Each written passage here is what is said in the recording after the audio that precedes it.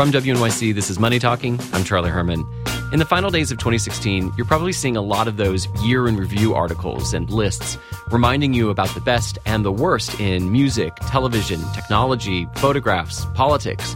It's kind of a tradition, and here at Money Talking, we've started one as well. Yahoo will lay off 15% of its workforce and close 5 global offices. Its aim to save $400 million this year. The United Kingdom declared independence from the European Union in a referendum that felt like a revolution. The cost of the EpiPen is surging. The auto-injector's price has risen by more than 480% since 2009. John Stump is no longer the CEO of Wells Fargo Bank. He resigned yesterday following revelations that his bank had been secretly selling services to unknowing customers. So we're taking a look at some of the biggest business and economic trends of the last year and what's in store for the next. And joining me to do this are Rana Fruhar and Rob Cox. Good morning. Good morning. Good morning. So obviously the election of Donald Trump, I mean, that's a huge story, huge impact.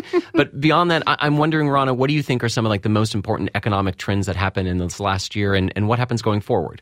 So I think the big question, really the meta question, this kind of dovetails with the presidential election, is the recovery that we're having now sustainable and is it real? So, you know, you've seen stocks actually booming. They've gotten huge since Donald Trump has been elected. GDP is growing faster than we thought. GDP is growing faster. I mean, it seems like we are finally in the sort of bigger deal recovery that we've been hoping for. Growth is edging towards 3% instead of this sort of, weak 2% we've been in for the last few years.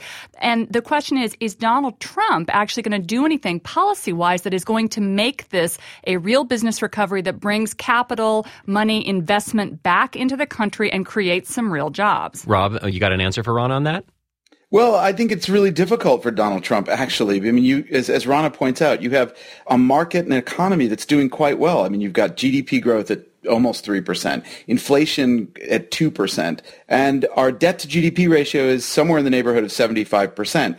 It's a pretty well-priced market. And you think back to 1981 when Ronald Reagan took over, and he had zero growth, inflation was double digits, jobless rate was 7%, treasuries were 12.5%. It's crazy. And you had big meta trends helping him. Globalization hadn't gotten tapped out yet. Women were coming into the workforce. You had these kind of big trends that would push growth forward. Donald Trump doesn't have that working for him. So you're making the argument that like the economy is doing so well and it's churning along at a good pace that to be able to add on top of that could be difficult. And in fact, we're actually at the point where it might start slowing down. Well, I think, historically, if you look at recovery trends, we are at the point where it might start slowing down. The question is, if it speeds up, how would it speed up? There are two ways that could happen. You could see a kind of, continued sugar high of the kind that I've been arguing on this show for some time that we've had where, the markets get boosted by lower interest rates. I mean, interest rates are going up now, but once Janet Yellen's term is up, Donald Trump could potentially replace her with somebody that, keeps that party going for a while. Who knows? That, to me, would create a fake recovery, a bigger debt bubble than we have now, and it would probably end in tears. Now, the other way that we could see a more sustainable recovery for a longer period of time is, could he actually pass that big infrastructure plan that people both on the right and left would like to see done? And if so, how would it be done? Okay, Rob, what's the big economic story from this last year that you think we should really be paying attention to? Well, I think it was Brexit, and then Brexit. It was really the first kind of populist victory at the ballot box. It was sort of like a bloodless revolution, right? It completely upended the established order for the UK and really for Europe. And I think that the ramifications of that, we're going to see it actually throughout the next year. Through 2017, we'll actually get to see what happens when they get out of the European Union. Basically, in March, I think Theresa May, the prime minister, is going to trigger Article 50, which is the beginning of formal negotiations to exit.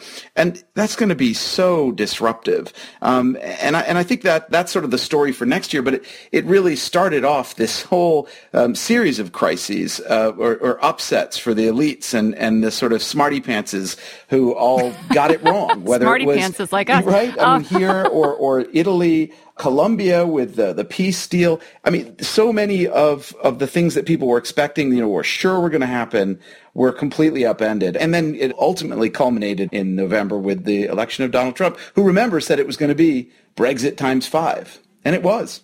And by the way, this hasn't stopped. If you go back to Europe, is there going to be an EU to exit from? Is there going to be an EU in a couple of years? Exactly. You've got the French elections coming up where you've got a populist candidate, Marine Le Pen, that's got a good chance of winning. The Dutch are looking more populist. Angela Merkel is having difficulties. Angela Merkel is, who knows if she's going to be reelected. If she's not reelected, then you have, I think, an even bigger sea change. And we haven't even talked yet about the Italian debt crisis and whether that's going to start, another round of the Eurozone crisis. I'll be back, Charlie, to talk about it. But you're totally right. Dutch elections, I think, are on March 15th. And already right now, if you look at the polls, the Party for Freedom, this Dutch version of alt-right, has got like a third of the 150 seats in the lower chamber if they held elections today. So I think that could be the sort of the next shoe to drop and really start, as you say, the beginning of a series of more upsets of the established order. Okay, in the little bit of time that we have left, let's go through a couple of things that started this year and are going to carry over into next year and what you think might happen. And Rana, for you, the first one is, what do you think is going to be the future of Obamacare? We've seen huge numbers of people signing up for it and even people who voted for Trump who said he wants to get rid of it.